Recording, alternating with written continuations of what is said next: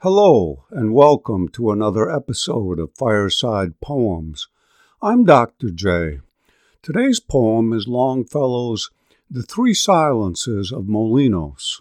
In The Three Silences of Molinos, we once again find Longfellow's mystical bent. Longfellow wrote The Three Silences of Molinos for a dinner given in honor of his friend and fellow poet John Greenleaf Whittier on the occasion of Whittier's 70th birthday.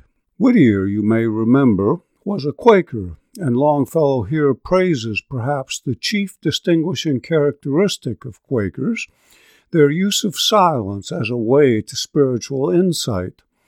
The title of the poem refers to Miguel de Molinos, a 17th century Catholic priest and mystic who was the founder of the spiritual practice that came to be known as Quietism. Silence, Molinos taught, has three aspects. First, silence of speech, which we all recognize as a practice of some religious orders. Second, silence of desire, in which practitioners internally annihilate, Molinos's word, their desires. And third, silence of thought. The achievement of these three silences creates the quiet within which mystical experience can take place. The Three Silences of Molinos is a sonnet. The first 8 lines present Molinos and the three silences. In the final 6 lines, Longfellow turns to Whittier, and remember, this turn would have been literal, as Whittier would have been sitting at the same table as Longfellow and the other guests, referring to him as the Hermit of Amesbury, as he was known both to his friends and to the wider world, and praising him for the spiritual, mystical nature of his life. Let's listen.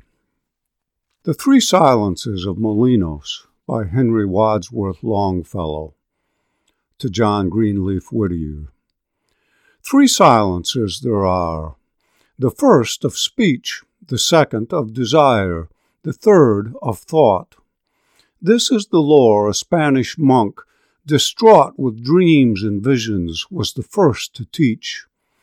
These silences, commingling each with each, made up the perfect silence that he sought and prayed for, and wherein at times he caught mysterious sounds from realms beyond our reach. O thou, whose daily life anticipates the life to come, and in whose thought and word the spiritual world preponderates, Hermit of Amesbury, thou too hast heard voices and melodies from beyond the gates, and speakest only when thy soul is stirred. When I discussed this poem with my students, I asked them to do a simple exercise. Think about our society today, I instructed them after we'd read the poem together, and then write a paragraph on all the ways our society makes such silence difficult, if not impossible. I was thinking of all the noise of our society, and all the ways from parties and bars and sporting events to earbuds and phones, our culture encourages them to be immersed in noise. After a few minutes, I had them pass their paragraphs forward, and then, as I often did, I just began reading them aloud at random. What they had written, to a person, wasn't what I expected. They didn't think of silence as something to be sought, even having just read the poem. Rather, silence was something society imposed on them. That is, they were thinking of their voices being silenced, particularly their voices when they wanted to speak out on issues of social justice. Nor were they open to the idea of silence as something to be sought, even when I waxed poetic on its virtues, as Longfellow does in this poem. Even a walk in the woods, they said, would be better shared with a friend with whom they could talk. Even this poem was better when talked about, as we were doing. My very exercise gave them their voices, and I wasn't going to talk them out of it. I had to smile at that, and trust them to find the value of silence for themselves another day, perhaps aided by returning to the three silences of Molinos. Let's return to it ourselves. The Three Silences of Molinos by Henry Wadsworth Longfellow.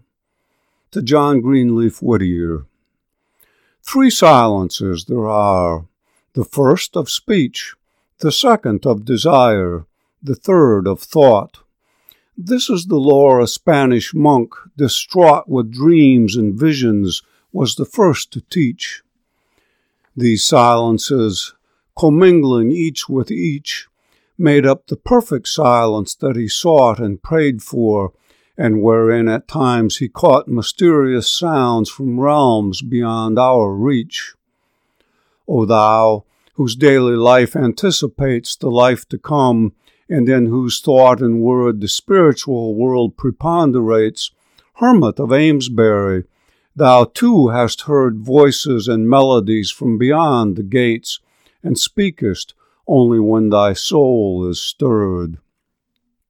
The spiritual guide of Father Molinos, in which he presented his instructions for fruitful contemplation, was initially very popular, going through 3 editions in Spanish and 7 in Italian, as well as being translated into French, English, German, and Dutch.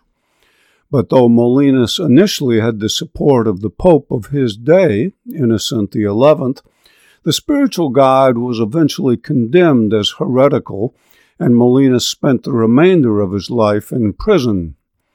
Unlike the spiritual meditations of St. Ignatius, which emphasized the need for a church-authorized spiritual director and objects of meditation approved by the Church, Molinos taught that contemplation should be unsupervised and that the mind should be cleared of all objects of meditation. The fear of the Catholic hierarchy was that its hierarchical authority would be undermined by such practice, and they were perhaps not wrong.